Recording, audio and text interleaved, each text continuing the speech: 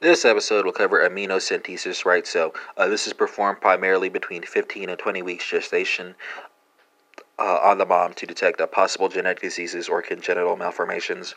Risks include a fetal maternal hemorrhage, so there's a 1 to 2% risk of this, as well as a fetal loss, and there's a less than 1% risk of this, is 0.5% more specifically.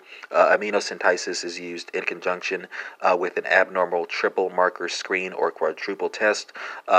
And it's used in female patients, of course, because I'm talking about obstetrics, who are over 35 at the time of delivery.